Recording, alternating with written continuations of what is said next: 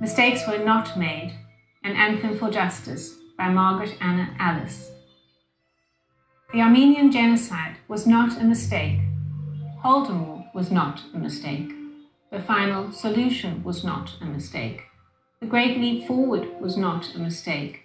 The killing fields were not a mistake. Name your genocide. It was not a mistake. That includes the great democide of the 2020s. To imply otherwise is to give them the out they are seeking.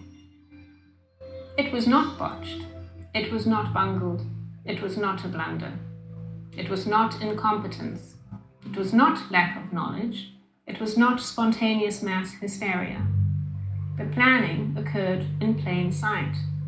The planning is still occurring in plain sight. The philanthropaths bought the science. The modelers projected the lies. The testers concocted the crisis. The NGOs leased the academics. The scientists fabricated the findings. The mouthpieces spewed the talking points. The organizations declared the emergency. The governments erected the walls. The departments rewrote the rules. The governors quashed the rights. The politicians passed the laws. The bankers installed the control grid. The stooges laundered the money. The DoD placed the orders. The corporations fulfilled the contracts. The regulators approved the solution. The laws shielded the contractors. The agencies ignored the signals. The behemoths consolidated the media. The psychologists crafted the messaging. The propagandists chanted the slogans. The fact chokers smeared the dissidents. The censors silenced the questioners. The jackboots stomped the dissenters. The tyrants summoned, the puppeteers jerked, the puppets danced, the colluders implemented, the doctors ordered, the hospitals administered. The mentalciders scripted, the bamboozles bleated, the totalitarianized bullied, the covidians tattled, the parents surrendered, the good citizens believed and forgot. This was calculated, this was formulated, this was focus grouped, this was articulated, this was manufactured, this was falsified, this was coerced, this was inflicted, this was denied. We were terrorized, we were isolated, we were gaslit, we were dehumanized, we were wounded, we were killed. Don't let them get away with it. Don't let them get away with it. Don't let them get away with it.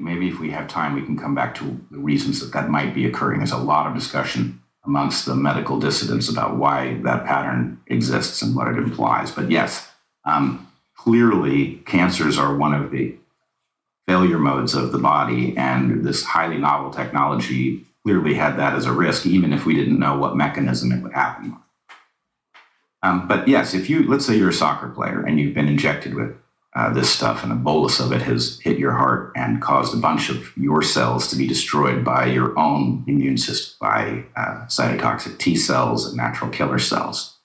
Well, now you've got a wound. If you manage to survive to have it scar over, then that wound will be less of a vulnerability than it would otherwise be. But if in the period after you've been damaged, before your heart has fully scarred, you were to push yourself to some new athletic limit, let's say you're in the middle of a particularly intense game, right? That would be exactly the time when a weakness in a vessel wall might cause a critical failure, and you could die on the field. So this is a very plausible mechanism to explain the pattern of sudden deaths that we have seen oftentimes in people who are unusually healthy and athletic. Yes. So go back to the original story. Pharma had a potentially tremendously lucrative property that it couldn't bring to market because a safety test would have revealed this unsolvable problem at its heart. And so what I'm wondering, my hypothesis, is that it recognized that the thing that would bypass that obstacle was an emergency that caused the public to demand a remedy to allow them to go back to work and to living their lives, that would cause the government to streamline the safety testing process so that it wouldn't spot these things. And indeed, one of the things that we see, in addition to a lot more harm in those safety tests than we were initially allowed to understand, but also the safety testing was radically truncated so that long-term harms were impossible to detect. So the hypothesis in question is pharma used an emergency to bypass an obstacle to bring an incredibly lucrative technology to normalize it in the public, in the regulatory apparatus, to sneak it by the things that would ordinarily prevent a dangerous technology like this one from being widely deployed. So I think that sounds entirely plausible. In fact, likely, very likely. But the downside for pharma, and of course for the rest of us, is that if you roll out a harmful product evading the conventional safety screens, you're going to hurt a lot of people. And then what? So just first part of the question, what do you think we're going to see in terms of a death toll and injury toll from this vaccine, so-called? A lot has gone into preventing us from answering that question, and some very dedicated people have done some very high-quality work, and the numbers are staggering. Now, I'm hesitant to say what I think the toll might be because this is not my area of expertise, and I would leave it to others. I would say John Campbell would be an excellent source to look at. There's some new material out of New Zealand, which is jaw-dropping. I haven't had time to look at it in depth, so I'm a little concerned about putting my weight on the ice. But let's say here's what we know. Joseph Freeman and his colleagues, including Peter Doshi, did an evaluation of Pfizer's own safety data from its safety trials. And these trials were absurdly short. In fact, Pfizer only allowed 1 month before it vaccinated its controls and made it impossible to detect further harms. And what they found was a 1 in 800 rate of serious adverse event. This is not minor stuff. This is serious harm to health. 1 in 800 per shot. That's not per person. That's per shot.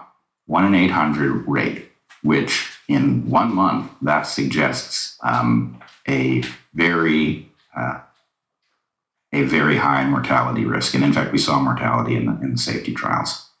What happens over the long term? We've certainly seen such a range of pathologies that have crippling effects on people's health that I shudder to think how many people have actually. So I'm not a math genius, but 1 in 800 shots times billions is, a lot of people. Yep. There was I was recently at a conference in Romania on the COVID crisis. And so there was a lot of work trying to unpack what we actually understand. And I saw a credible estimate of something like 17 million deaths globally from this technology. So 17 million deaths from the COVID vax? Well, when you scale up to billions, it's not hard to reach a number like that with a technology that's dangerous. Now, to your deeper question, I think let's steelman. So just for perspective, that's like the death toll of a global war. Yes, absolutely. This is a great tragedy of history. It's of that proportion. And amazingly, there is no way in which it's over. We are still apparently recommending these things for healthy children. Never stood any chance getting any benefit from it. Every chance of suffering harms that are not only serious, but tragic on the basis that children have long lives ahead of them. If you ruin a child's immune system in youth, they have to spend the rest of their presumably shortened life in that state. So it never made any sense that we were giving this to kids in the first place. The fact that we're still doing it when the emergency, to the extent there even was one, is clearly over. And when there's never been any proper justification of administering it to healthy kids. It just, healthy kids don't die of COVID. And the shot doesn't prevent you from catching or transmitting it. So there was just literally no justification you could come up. But I think a lot of us, maybe call us normies, have a hard time imagining the breathtaking evil that it would take to allow such a tragedy to unfold or to cause it to unfold for profit. I still struggle to imagine. I do too. But think about it this way. Pharma on a normal day is composed of people who have to become, even if they were doing their job exactly right, they have to be comfortable with causing a certain amount of death. Right? If you give a drug to people, if the net effect is positive, but it's going to kill some people who would have lived if they never got it, somehow you have to sleep at night having put that drug into the world. And, we want, if we had a healthy pharma industry, we would want them to produce the drugs that had a net benefit, and net benefit includes some serious harms. So once you have stepped on that slippery slope, though, once you have become comfortable with causing deaths, then I believe it becomes very easy to rationalize that the greater good is being served by X, Y, or Z. And then there's some point at which you're causing enough harm and when pharma takes an old out-of-patent drug and supersedes it with a new, highly profitable drug, they've done something that's negative. We should almost always prefer the older drug unless the evidence is extremely convincing that the new drug is just worlds better. Because an old drug, we know something about its interactions with other things. We know something about its safety profile. New is not better when it comes to molecules that you're going to be taking into your biology. Fair. But pharma has to be in the business of getting you to take the new and having you distrust the old. And so anyway, I think there's a way in which the rationalization has no limit, and they have gotten to the point that they are willing to cause a huge amount of death, apparently. And even at the point that it's been revealed in public, they don't stop, which is another amazing fact. You would imagine that they would have been embarrassed into stopping this vaccination program at this point. So the problem, though, I would say for pharma and for the politicians who support and promote them in the media who do the same, is that there are people like you who are not crackpots, who are scientists and physicians, longtime researchers with fully credentialed work histories. Not too many, but a sizable number who will not let go, who are completely dogged in the pursuit of more data about this. So, what do they do with you and people like you? Well, I think the astonishing thing is that as you point out, small group of dissidents upended their narrative. Uptake rates on the new boosters are in the low single digits. So a large single digit? Yes. So nobody's taking it? Nobody's taking it. Now, I'm troubled by the fact that at the same time, we don't see a massive majority acknowledging that the vaccination campaign was a mistake in the first place. They got it, and they don't want to think about it. And I get it. I wouldn't want to think about it either. But the problem is, it's a moral obligation. I mean, we're still injecting these things into kids, for God's sake. So it is important to stand up and say, I was had. And I think all of us were. I believed that this vaccine was likely effective when it first came out. And the thing that triggered Heather and me to question it was the fact that we were also told that it was safe, which couldn't possibly be true. Might have been harmless, but they couldn't say safe because nobody on earth knew what the long-term impacts would be. Out of Austin, Texas, You're listening to the Unsanctioned Citizen Podcast. Here's your host, Sheila Dean. Hello, everybody. It's me. We're back in the first week of the year. We're not even 7 days in. And I have a seasonal cold. That's what I'm calling it. And it's quite the interesting experience. I expect to be over this cold shortly, to the minimal terror of others. So the weather outside here in Austin is amazing. It's cool and sunny, gorgeous, super happy weather. You know, if you're here in Texas, I hope that you'll take full advantage. So what we were hearing prior to this was the Margaret Ann Alice. That's what we opened with. Her narrative illustrating the fact that at least confirmed deaths according to the vaccine uptake was about 17 million people. And those numbers are not small. I feel sadness and a myriad of many things, but what's important is that duty requires the governments to back away from this. Because the more people they voluntarily kill or throw into the fire, they are losing power every single day with every death.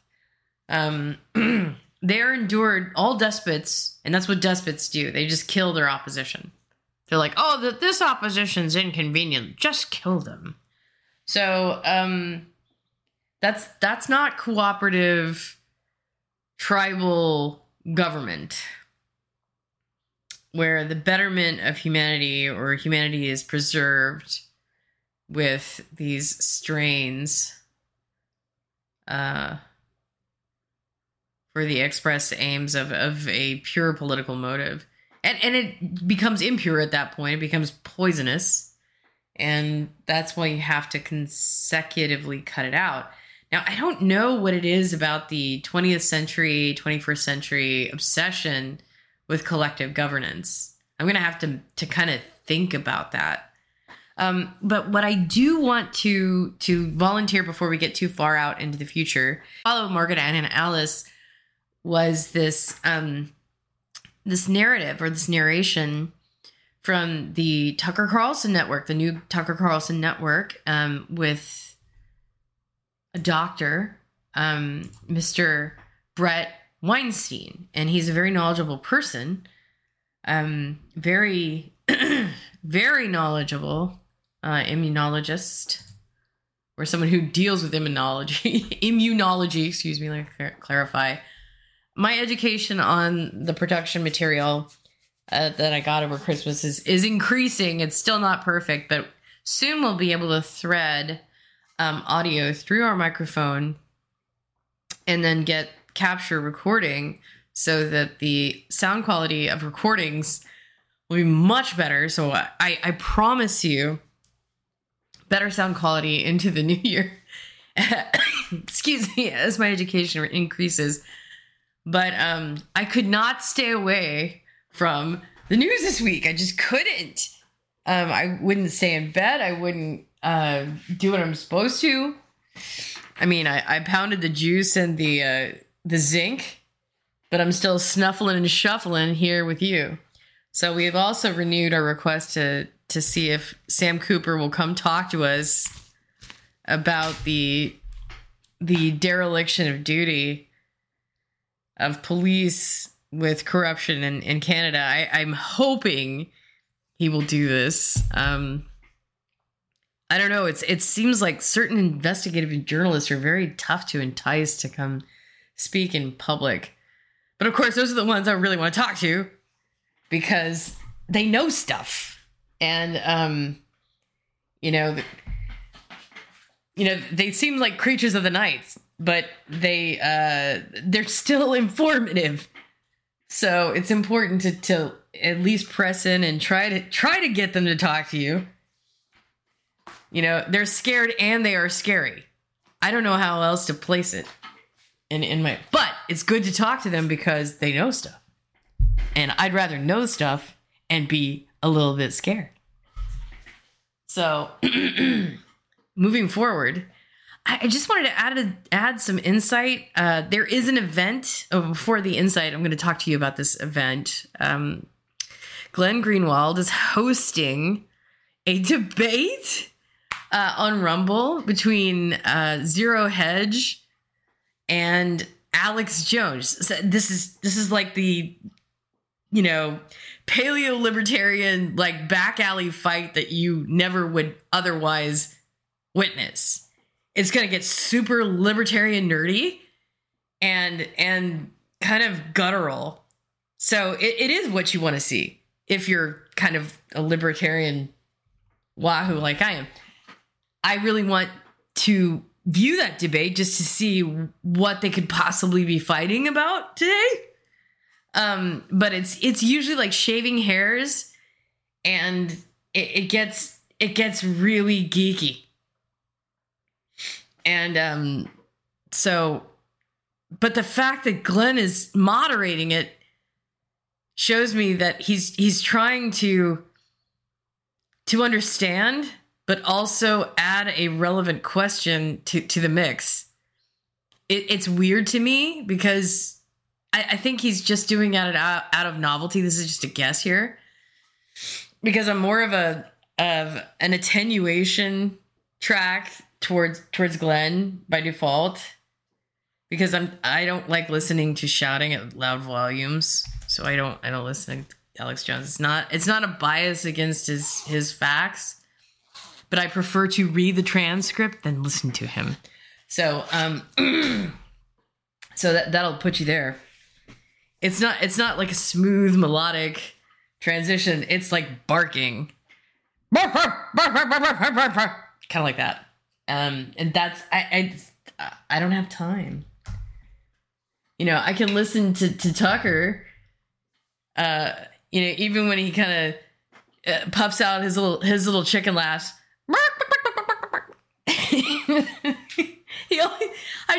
I just figured it out. Like while he was laughing, and I'm like, what does he sound like? He sounds like a chicken. He sounds like a laughing chicken. And it's not a criticism. It's just what I've noticed. You know, which is fine. It's fine that he sounds like a laughing chicken, but you know, because I've said that I've said something about Elon Musk's laughter in the past, because he does these micro chortles. Elon Musk, if you listen to him laugh consecutively, like he micro chortles. So I mean, I have my own laugh, of course, but if you pay attention, you will hear the laughter of the people you listen to, and myself included. So I don't want to go long because I'm still, you know, unwell, and I don't want to burden you with too much content. I did quite a dump of stuff this week.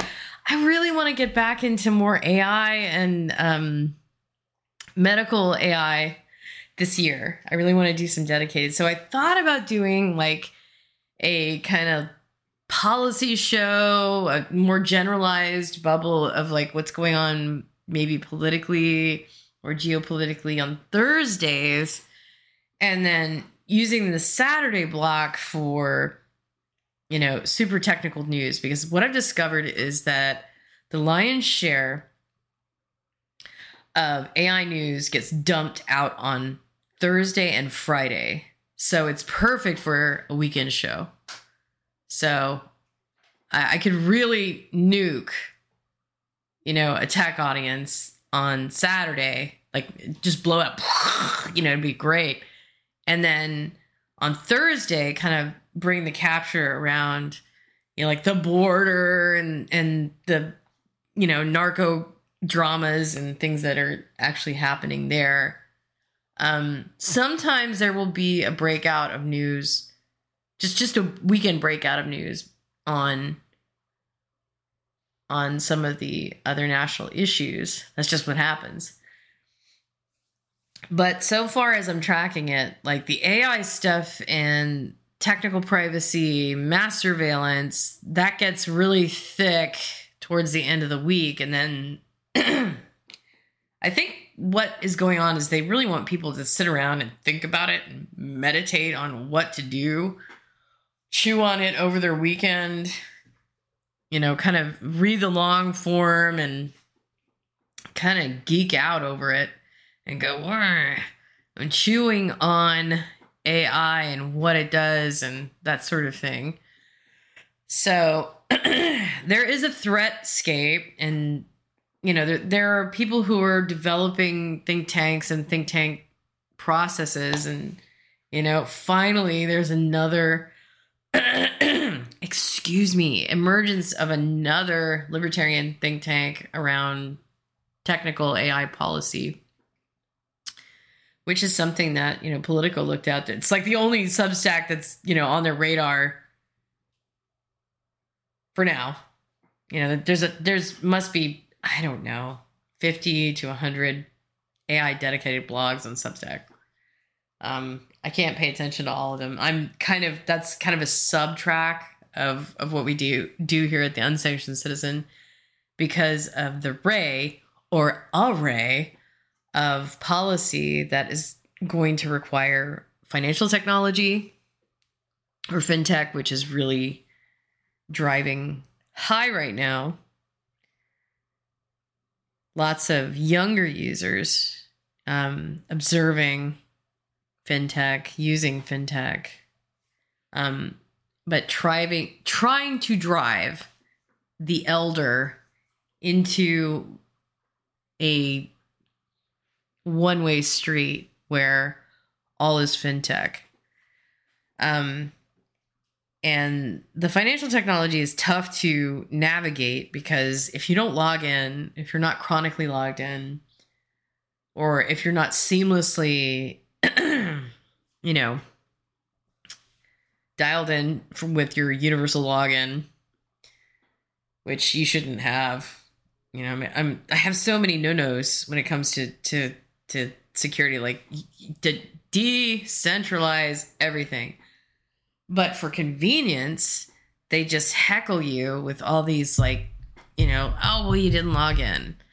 Oh, well, you didn't provide the right connection. Oh, and it takes you a day and a half to deal with something that they put a 2-day limit on. These are their qualifiers. So they put a 2-day limit on, like, you better rectify this now, and you didn't know there was a problem and you can't log in. So their terms and conditions, their policies, which they can change in the middle of the night, are super punitive if you don't just jump on it, stay on it, and be on it, and log in and stay on it. And I don't have that kind of time, and I don't want them to have that kind of access to me. Everyone cannot have that level of access to me. I don't even have the capacity for the amount of access that external, platform actors want upon my attention and my mind span. Ugh. I don't have it. There is a limit. I have to feed myself and get away from this desk, and there's no way you're getting in this phone anymore, because I bought a dumb phone. I'm sorry, you're out. So now, if I use a monetary platform, which I want to keep minimal, because the payouts or payoffs are some, but they're not sufficient enough for the demand upon my life. So I just deal with the truculent, inconvenient, heckling of pay platforms. Okay, and then after saying, okay, well, here's the right email, they send me the login block, and then I get in, And then I can say, oh, okay, well, I still don't know what the hell is going on because this person wants this and I wasn't given any kind of notification because notifications are turned on, but you didn't send me one until, the 11th hour. So now I have to deal with it.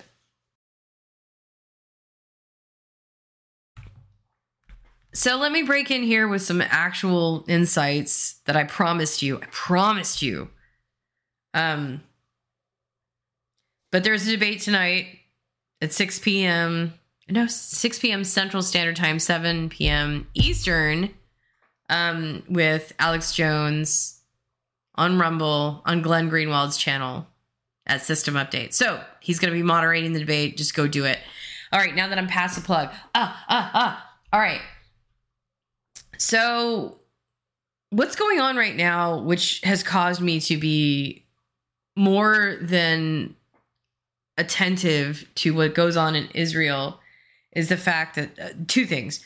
One, there's a lot of money flowing out of the public coffer to wars we don't fight in or wars we have a few contractors in.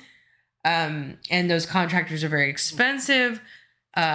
Missiles and war objects are expensive. And then, of course, the tracking and global intelligence, they bill high for that.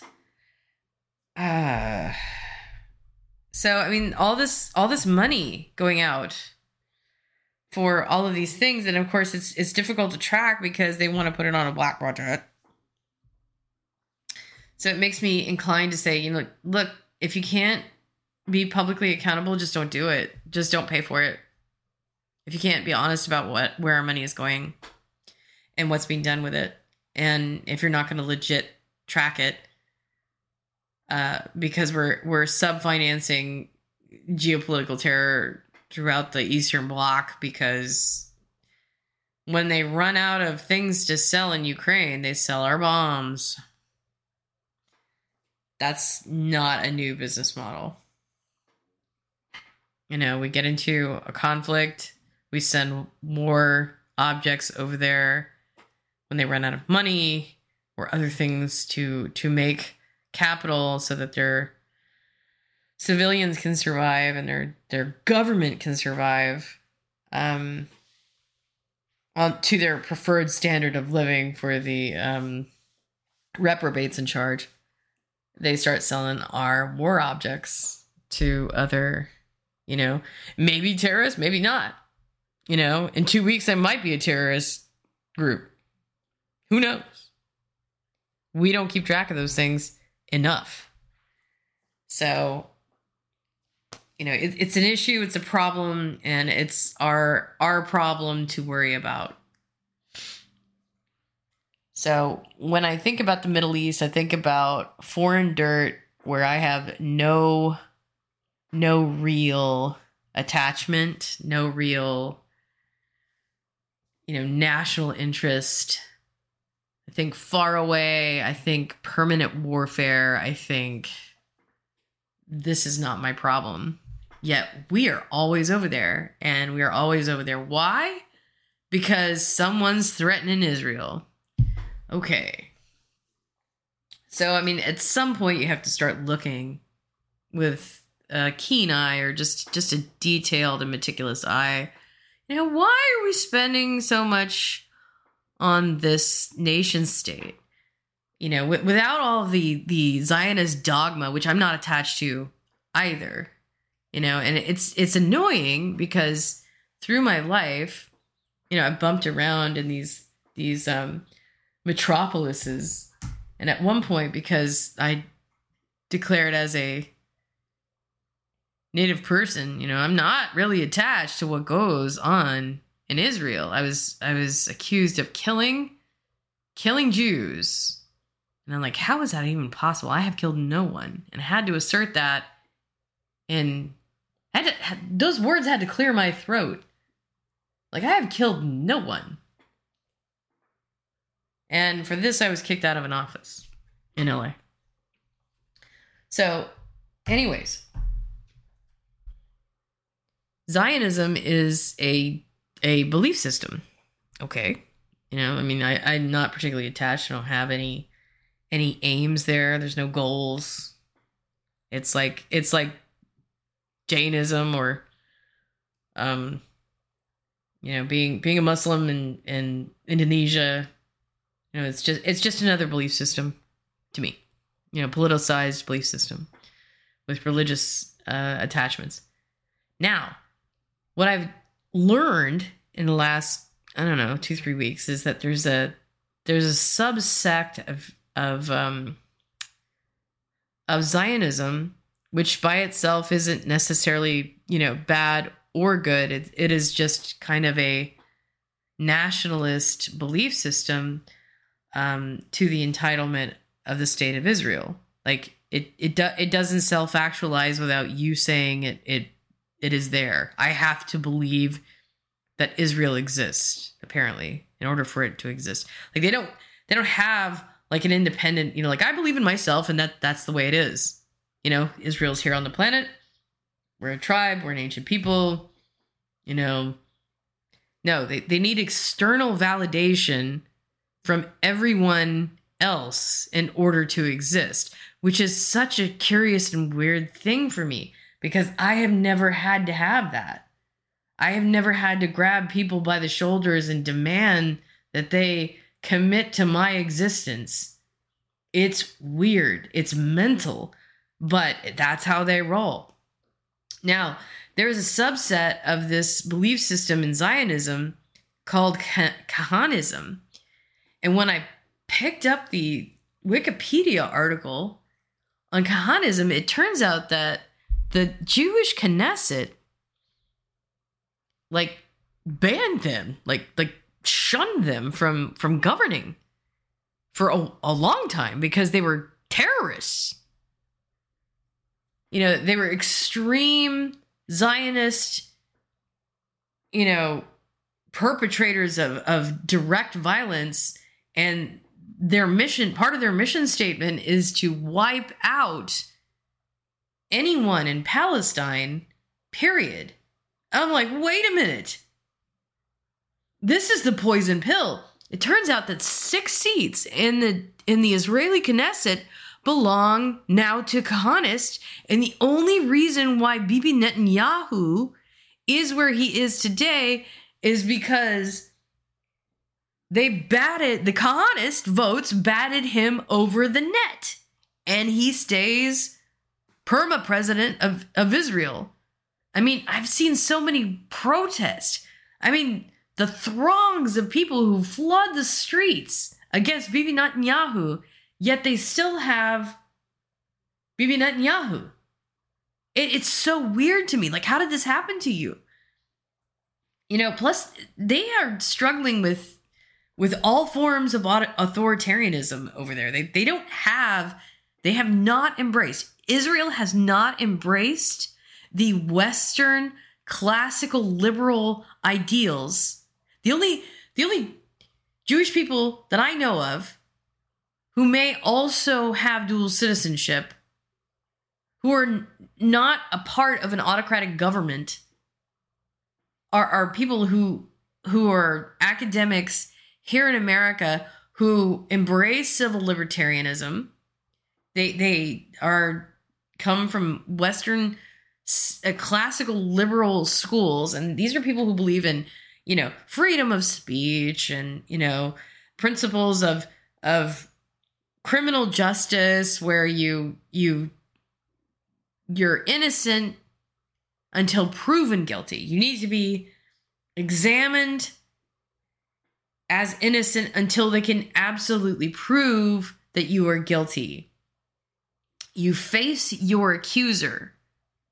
Meaning, if there is an accusation leveraged against you, it can't just be this hidden figure with an iron bat in a sleeve that gets to beat the crap out of your reputation and then go hide in the dark.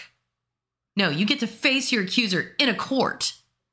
So there are many things in our government, operating in our government right now, that have nothing to do with the originalist constitutionalist type of government where you do things like face your accuser, because we have hidden Kafkan courts now.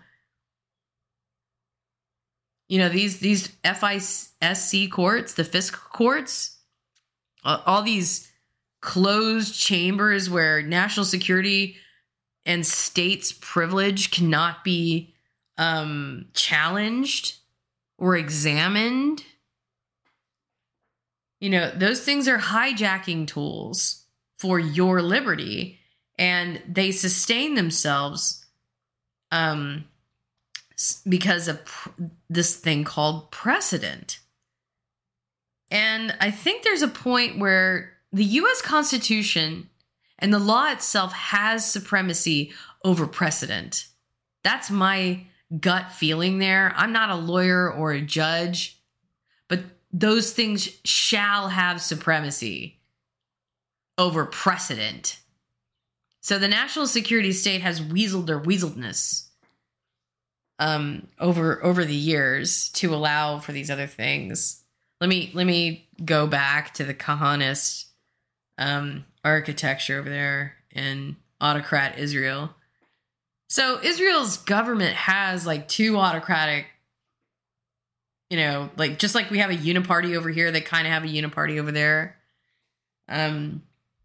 You know, they've got kind of like the communist, you know, super leftist kibbutz arm. You know, they're not pro freedom.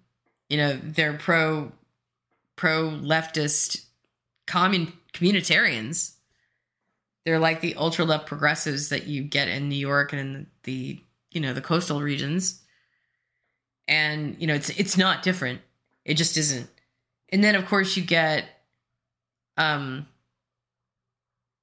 neocons, which are, you know, the war party, you know, super energized Hillary global Democrats. They're very similar. And then, you know, the right wing, which, you know, that resembles, you know, they're in there, but they kind of blend with the neocons because they have universal. They're like the Tom Cottons with less constitutional mores. Think of an Israeli Tom Cotton if there was no constitution, and where that would go, or Lindsey Graham. Period. Just Lindsey Graham. And so if that's the case, that's really weird. You know, they've got there's no Western classical liberalism that kind of emulates the liberties of the United States. You know, it's all like one dictator to another. There's a communist dictator next to a fascist dictator next to a neocon fascist dictator. They're all dictators. Okay, and they're in constant war over this thong of land, you know, called the Gaza Strip. You know, and now all of a sudden, after 50 years of, you know, perpetual, I'm going to throw bombs this month, and then next month, you know, the calendar of bombs, I'm just going to call it the calendar of bombs. Oh, well, you know, I think June had no bombs.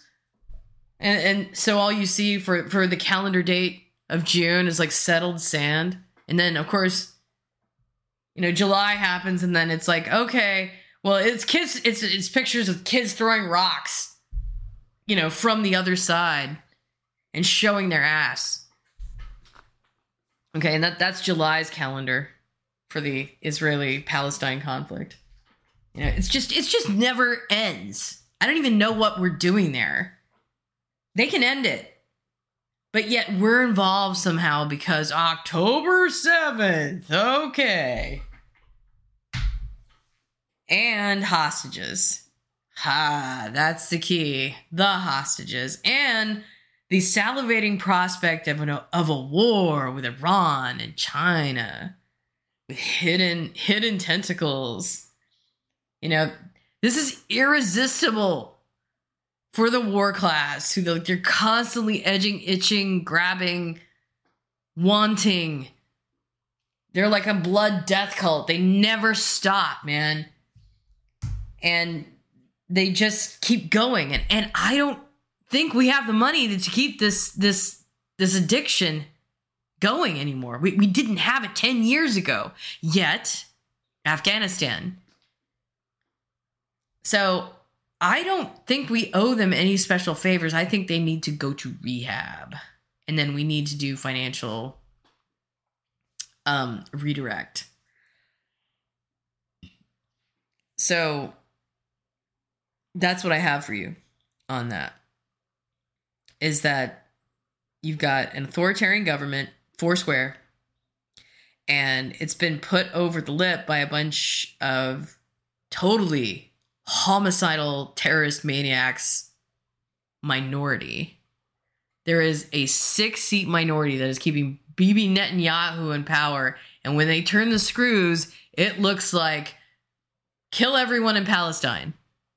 So if you hear the words genocide, I want you to point at the Kahanist clan and start talking at that.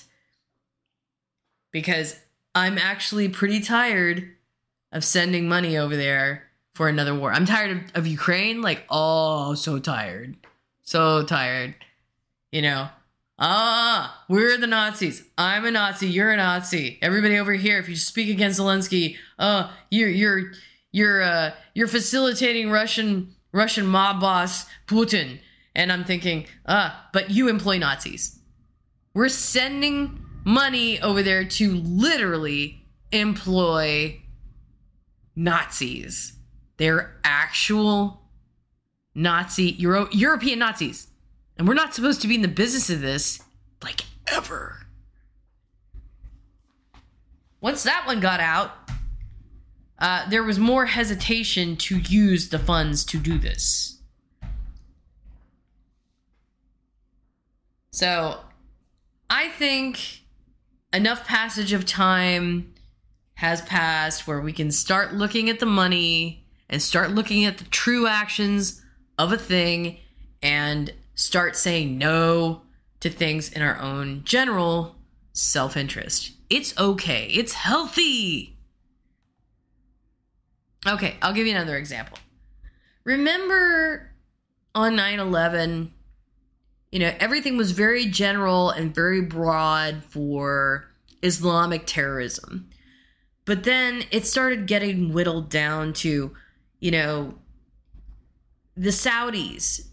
And then it was the Saudi royals. And then it was like, not quite. No, you got a micro-target. Okay, now it's the Wahhabist supported by some Saudi royals. Okay? And this is years deep into bombs and conflict and our soldiers getting blown up and sent back home with no legs and one eye and, on and on and on. And more bombs, more supervision of oil fields, more things I don't want to talk about because they are torture and, torture masked as heroism. Subversion of Americans' rights, subversion of legitimate Muslim rights, to practice their free association and their free religion. The weaponization of informants and informancy so we could create a Stasi government here in the United States. All this is terrible. Okay? But this is what they used. And the true facts were it was a Wahhabist clan. So I'm going to fast forward and say the problem actors, the pea in your mattress princess, the turd in your punch bowl, Kahanist, 6 seats, leverage favors, do what you got to do, tell Bibi, we don't want anything to do with your terrorists that your own government rejected. Because they're the ones propelling this. They're propelling the policy, go kill them all. This is not our business, but we're sending a lot of money and bombs over there, so maybe we just should and might. Okay? Because I am sick of things like how this comes back to me. The blowback for me looks like free speech limitations and let's get a Nazi Finder feature on Substack. That's how it comes back to kick me in the ass, and I didn't do anything except for pay my taxes. So, Kahanist, go get them. I don't want neocons embedded in Department of Homeland Security to start drawing up CISA documents like I'm a cyber terrorist, a threat, because they can subjectively decide if I'm a Nazi using ADL or the Anti-Defamation League language today. They want me to shut up about the war. Shut up about the war. I don't owe you any allegiance. I am not an Israeli citizen. And if I'm done with dual nationals inserting their agenda to try to shut me up when I have real constitutional rights. I got so pissed, I left a nice big comment on Robert Malone's blog when he started talking about this. I am done. I am done with this crap. So it's been 51 minutes. You know, I really want to hear from you about this. Dump your comments in the link section. I'll lay it out for you. But this has been the Unsanctioned Citizen. If I'm gonna lay my throat on the railroad tracks and talk about something that I know is relevant, this is it. I have no animus, no agenda, no stake in the game other than my own voice and my own personal liberties. You know, I'm not against Israel. I never said they didn't exist. You know, I know they exist. So this isn't about what I believe. They'll exist if I get whacked in the street tomorrow. That's not my job. It's not my job to maintain the existence of Israel. That's a cult. I'm an American citizen. It's my job to take care of my own voice and make sure I have a clean bill of health here in America. Okay? There are limits. There are limits to what you can demand of a woman in Texas. And that is it. Don't come over here and try to cut my mic because you need me to be a Nazi today. Not happening. So, round up your dogs and go get your Kahanists.